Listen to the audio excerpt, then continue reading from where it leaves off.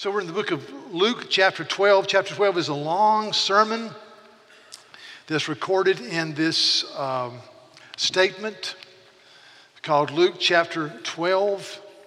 And in this passage, Christ says, there were thousands of people tripping over one another trying to get to Christ.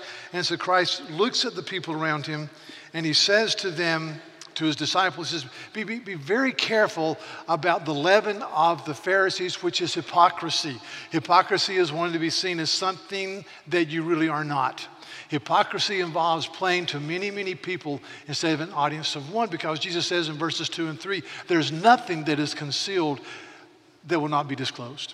And what you whisper in the inner room, in the ear, will be shouted from the rooftops. So don't be a hypocrite. Understand you play to an audience of one. And then he says, this is the way you conquer hypocrisy. Number one, you reverence, you honor, you worship the living God.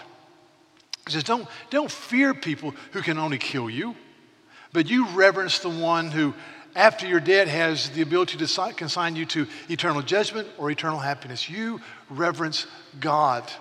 Secondly, he says, you acknowledge the Son and you follow him.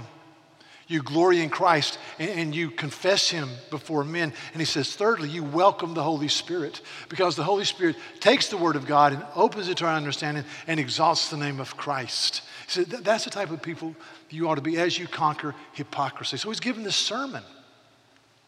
And in the middle of the address, somebody in the crowd says, Rabboni, teacher, tell my older brother to share the family business with me. And Jesus says, who made me an arbitrator in a family dispute? But he seizes the moment. And he talks about a parable that is well known. And he says this in verse 15.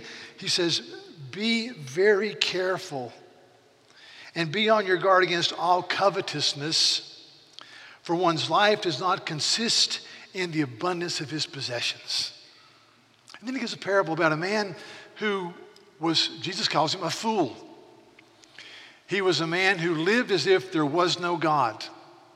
And when I preached this 2 weeks ago, I said there are 4 steps to being a dim-witted, foolish man. And I said this, first of all, the man had no concept that God gives good gifts. It was all about him. Secondly, he had only one counselor, one person he looked to for wisdom, and that was himself. He said to himself, I have this, I have this, I have that.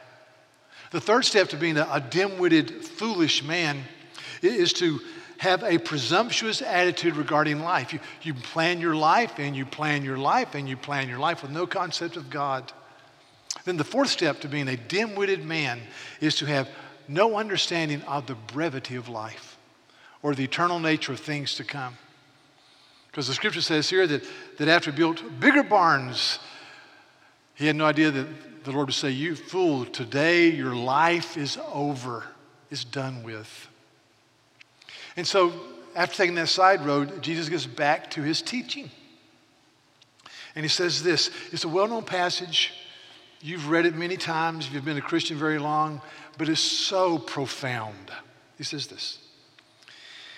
Verse 24, therefore, I tell you, do not be anxious about your life, what you will eat, nor about your body, what you will put on. For life is more than food, and the body is more than clothing. Consider the ravens, they neither sow nor reap. They have neither storehouse nor barn, and yet God feeds them. Of how much more value are you than birds? And which of you, by being anxious, can add a single hour to his life? If then you are not able to do so small a thing as this, why are you anxious about the rest? Consider the lilies, how they grow. They neither toil nor spin. And yet I tell you that Solomon in all of his regal splendor was not arrayed like one of these. But if God so clothes the grass, which is alive in the field today and tomorrow is thrown into the oven, how much more will he clothe you, O you of little faith? And do not seek what you are to eat and what you are to drink, nor be worried, for all the nations of the world seek after these things, and your Father knows that you need them. Instead, seek his kingdom, and these things will be added to you. To me, this is the key to the text. I want you to get this. Jesus says, therefore, in verse 22. Therefore refers to the previous discussion. Okay? So this is what I believe the text is saying. The man who builds bigger barns and the individual who is consumed and paralyzed by worry come from the same world view. I'll explain. The bigger barns man says this. He says, it's all about me. It's all about what I can do in the barns I can build and what I can store up. It's all about me, giving no thought to God. An individual who's paralyzed with fear and worry and is consumed with what might happen or what might be, that individual operates in a worldview that says, I can see creation around me. I can see order and symmetry and beauty. But this God who made the heavens and the earth must be the deistic God who made everything and walked away.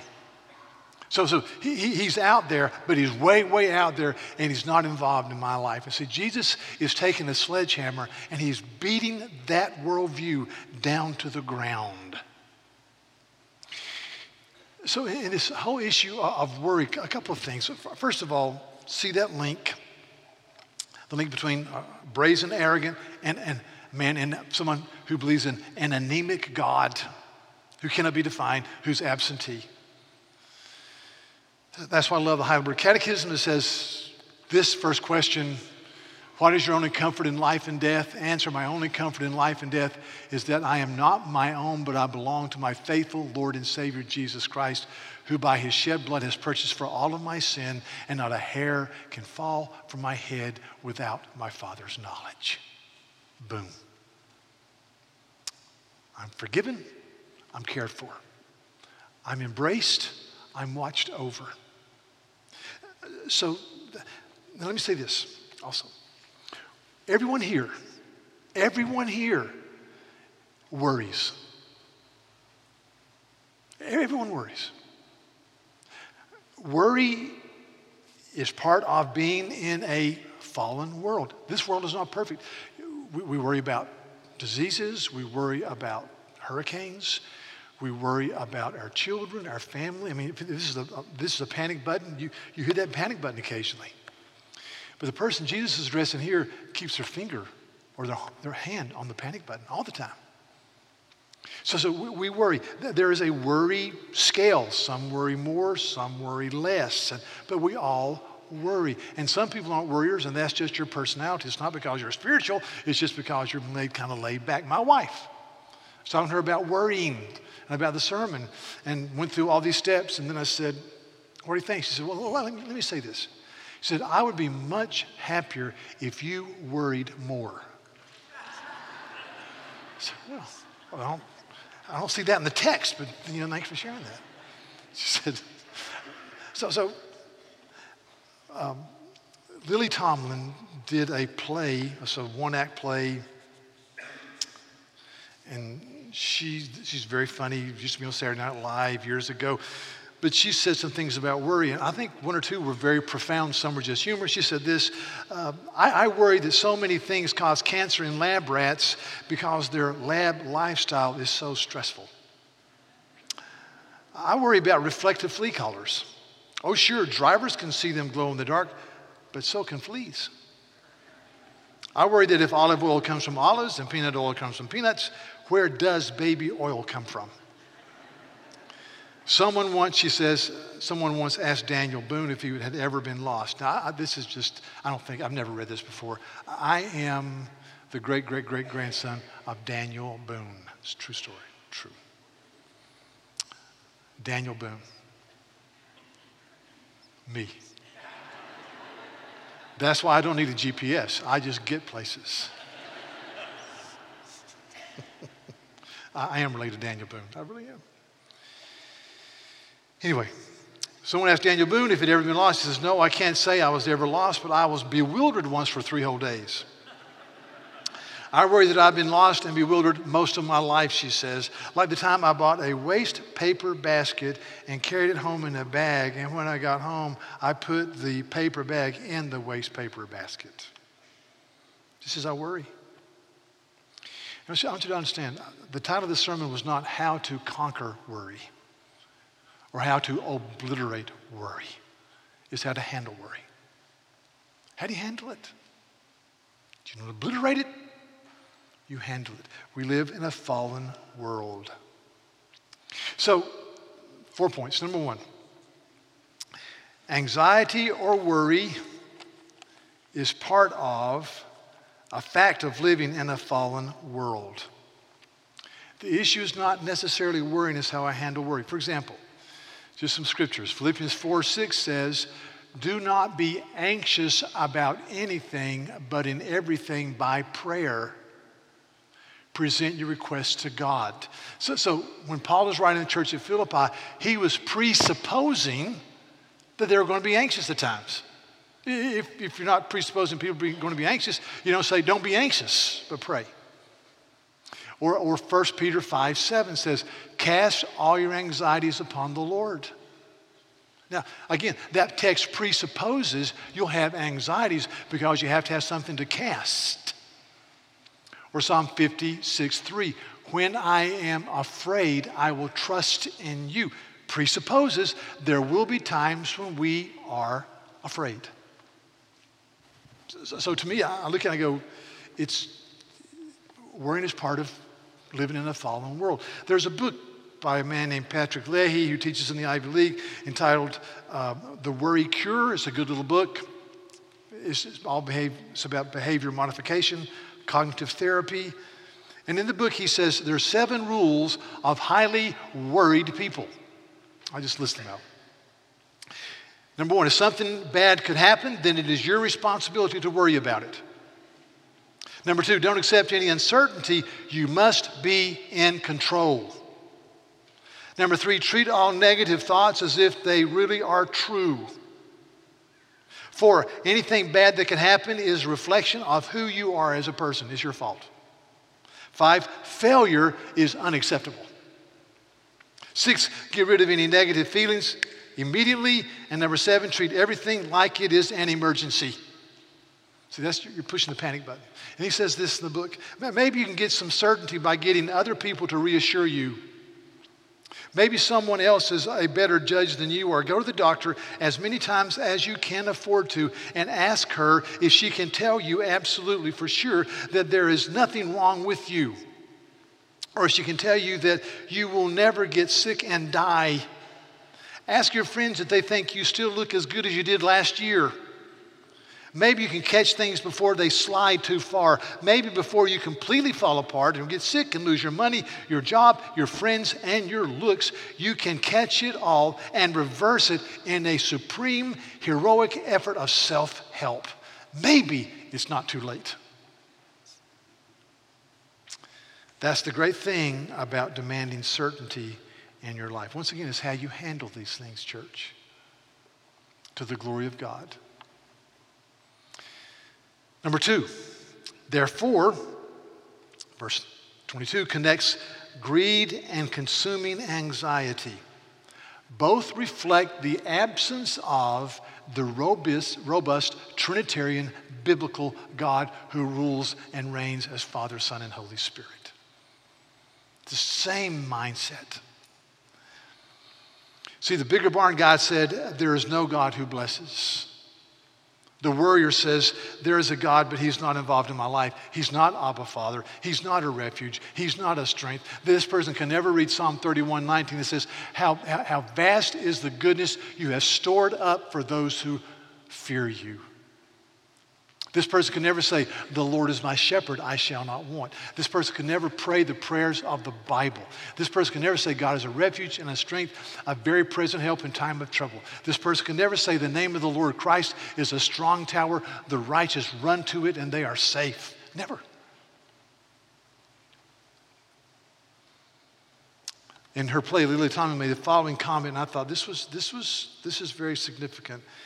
She says this, I worry where tonight fits into the cosmic scheme of things. And I worry that there's no cosmic scheme of things. This person addressed in Luke 12 says there is no cosmic scheme. It's just random cacophony. It just happens. And I'm saying if you're a child of God and you read the Bible and you know the Father through the work of Jesus on the cross and you have received the Holy Spirit, your birthright is to be a person of faith and dignity who trusts God even in the dark. Who trusts God when things are not always great. So you're able to handle the ups and the downs of life. You go to, for example, Luke 12:32, this beautiful little statement, Jesus says, "Fear not, little flock." Don't you love that? Fear not, little flock. For it is the Father's good pleasure to give you the kingdom of God. Little flock, I love that. The shepherding Christ, fear not, little flock. I think of 1 Peter 5, which is one of the texts I mentioned earlier. In 1 Peter 5, it says, "Humble yourselves under the mighty hand of God, that in due season he can lift you up." And it says this, "Cast all your anxieties upon him because he cares for you. Be sober-minded and watchful. Your adversary, the devil, prowls around like a roaring lion, seeking for someone to devour." Now, I'm going to use hand motion. So how do you handle worry? First of all, you humble yourself in the presence of God. You say, "God, I can't pull it off. I need you, Lord. I need you everywhere. So I'm going to humble myself before you. And as I humble myself before you, God, I'm going to lift my concerns to you." So I humble and I lift, whether it's your marriage, your kids, your lack of being married, your finances, your health. I'm going to humble myself, Almighty God, and I'm going to lift them to you. And as I do that, I'm going to be aware that there's a supernatural warfare going on around me. And there's an adversary that wants to accuse me and beat me up and cause me to doubt your goodness. And I'm going to reject that. So I humble myself. I lift up to you, and I'm aware. We are in the midst of, as a church, we have this marriage ministry called Re-Engage, and a number of you are doing it. And I would hope that every married couple does Re-Engage, whether they've been married for 5 years or 50 years. And really, it's a very basic program, but I think it's so good. And as I've thought about it, I thought, it deals with humility, it deals with grace, it deals with forgiveness, it deals with communication, it deals with expectations, it deals with all these. But as I've looked at it, here's the difference. There are 100 behavioral modification marriage books and courses you can take. I mean, His Needs, Her Needs. It's all about behavior modification. It's a good book. There's nothing wrong with those. But what this program says is, you can read behavior modification books about how to think, but we're all about this. If Jesus is not in your marriage, we have nothing really to say to you beyond what they're saying. We're saying that the most important thing you can do is to make Christ the Lord of your home and to walk under the authority of the Word of God by the power of the Holy Spirit. In other words, you got to humble yourself before the Lord. You got to lift up your marriage to Christ and be aware that there's an adversary who wants to pull you down. So I love what this program is about, because that's how you do it. I was talking to a young man this week. I think he's young. He's 32, which to me is really young. And we were talking. And he said, "Well, I'm taking Re-Engage because my wife says that our marriage can get in a rut." I said, how many years have you been married? He said, 7. I thought, oh my gosh, 37. And we don't have ruts, we have trenches. And you can't see the bottom. You drop a weight, it doesn't hit. Echo, echo, echo, echo. And you know what? I like it. I like consistency. I'm boring. I go to the same restaurant, the same time of the day, the same day of the week. I mean, I am boring. But I've got to realize in my life that if Christ isn't in my life, in my home, it's not going to happen. I've got to humble myself and understand the warfare. Number 3, God loves creation. This is an environmentalist panacea here. Jesus talks about the ravens, lilies, grass. God made the ravens. God made the lilies. He says the lilies in all of their splendor put Solomon to shame. God made grass that's here today and gone tomorrow. He says, but most of all, God loves you. God loves men and women made in the image of God. God loves you. And so I sit back and I go, wow. God loves creation. God loves ravens. God loves lilies. God loves grass. But God really loves his people. Years ago, I went to a concert in Dallas, Texas, and there was a guy named Burl Ives there.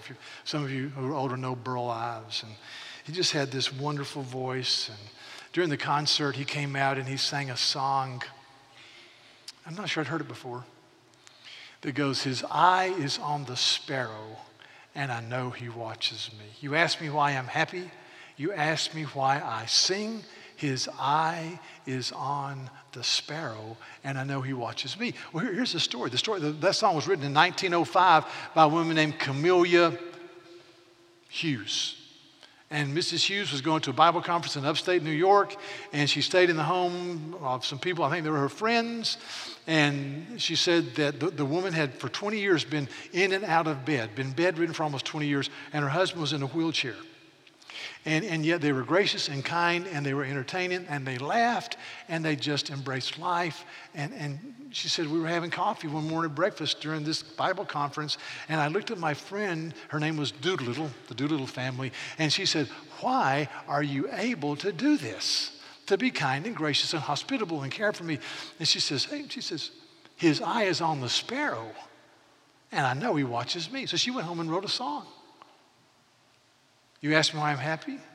You ask me why I sing? His eye is on the sparrow. You say, I know that's very basic and it's very simple, but it's profound. And I'm saying as a child of God, my birthright is to be able to say, the living God reigns. Let me give a shout out to a guy. He's here today. I won't embarrass him. This is one of my favorite people in our church. His name's Nick DeGroot. Nick is sitting over here, so I'm going to look at him. And Nick he works in our children's ministry. You see the cane. Nick was born with spinal bifida. Comes from a wonderful family. And he has had 40 plus surgeries through the years. I was told this child will never walk. He walks. He's always has a smile on his face. The only time Nick is ever downcast is when Nebraska gets beat in football. And I stay out of his way when that happens because he's a surly dude when the Cornhuskers don't play well. And he's had a lot of reason to be downcast the last few years. But, I look at Nick and I say, as I know him, why are you joyful? And I really believe it's because my brother believes that there's a gracious God who watches over him. And so when I live with despair because the bridge traffic is backed up, or when I'm despairing because the Southeastern Conference Player of the Year had the flu this week and didn't have his A game last night, but anyway, when I despair, I'm betraying my birthright as a Jesus follower. So number 4, Jesus says with incredible honesty, your worry cannot add an hour to your life or an inch to your frame.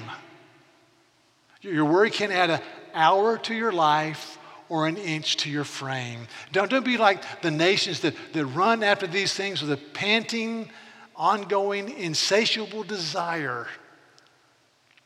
My favorite stories in the Gospels is Jesus is in a boat with his men one night, and his men, many of them were fishermen with calluses on top of calluses on top of calluses. They had leathery faces. They had bad crow's feet because there were no sunglasses. They were outside in this Judean desert-like environment fishing decade after decade after decade. And they were men's men. They were tough. And so they're going across the lake. A storm comes in, and they drop the sail, and they're straining at the oars because this is not just a whitecap storm. This is a storm that threatens their lives. And they're straining with all their might. And the Rabboni, the teacher, is asleep in the helm. They're just asleep back there. And they're straining, and they're straining, and they're pulling, and in utter desperation. They have to a very successful nautical trained fisherman is not going to ask a carpenter for help unless there's no hope. I mean, these guys, rightfully so, they are proud of their heritage. They're probably fifth generation fishermen. They've been raised on the lake. They know this, but in their desperation, they wake up the carpenter and they say, "Teacher, don't you care? We are about to go under and die." And Jesus stood up and he said, "Peace, be still." Boom. It's wild. And this is what the Bible says. He says that, and the men marveled, saying, "What sort of man is this that even the winds and the sea obey him?" And so I read that and I say to me, as a Christ follower, and I say to you if you're a believer in Jesus, who is in your boat? Yeah. Who's in your boat? And the answer is the King of Kings, the Lord of Lords. So Jesus says you can't add an hour to your life by worry. When you worry about things that are outside of your control, when you let these things consume you. So let me tell you what we're to do real quickly. 3 points. Number one, Jesus says, my first point is, consider the ravens, or run to Abba, Father. Consider the ravens. Giving the cross check, R-U-N. So you consider the ravens. You step back and say, "Lord, I want to just stop. I want to thank you that you made the heavens and the earth. You spoke them into being. Jesus, all things were made by you, through you, and for you. And you're before all things. And in you all things hold together. And Lord, by your grace and glory, you made the ravens. And I thank you for that. But I want to remember that I am much more important than ravens. So I remember you, Abba, Father. I remember the ravens, and I run to you. And you, I glory in the unmerited love and favor of Christ poured into my life. Not only am I forgiven, but I'm adopted. Not only are my sins covered by the blood of Christ, but I am embraced by the living God in his triune splendor." Wow. And then you drop the nuclear bomb of the Word of God on your issues. Now, I think this is just biblical. And let me explain. A few examples. You're angry. You're angry. We all get angry. Disappointed. Some of us get angry and we withdraw. Some of us get angry and we scream, but we're angry. So in that moment when you're dealing with anger, you stop. This is tough. You stop and you say James 1 says, everyone should be quick to listen, slow to speak, and slow to become angry, because man's anger, whether it's explosive cursings or withdrawal, is not the type of behavior that the righteous God desires to pour into my life. So God, keep me in you. I'm going to take the nuclear bomb of Scripture and blow up this thing. Or you can go to Proverbs, I think it's Proverbs 11:32, I think it is. He who rules his spirit is better than the mighty, and he who controls his temper is greater than one who captures a city. Wow. Another example, stewardship, talking about life giving, caring, serving other people, putting yourself out there. One of my favorite verses in this area is Proverbs 11:24 that says, in 25, there's one man who holds back what is justly due, and it results only in his own personal need. And there's another man who gives generously. The generous man will prosper, and he who cares for others will himself be nurtured by the living God. Wow. So, Lord, I have a tendency to be selfish. So, God, I just want to come before you today and say, with my money, my time, that there's one who withholds what is justly due, and you're not going to bless that.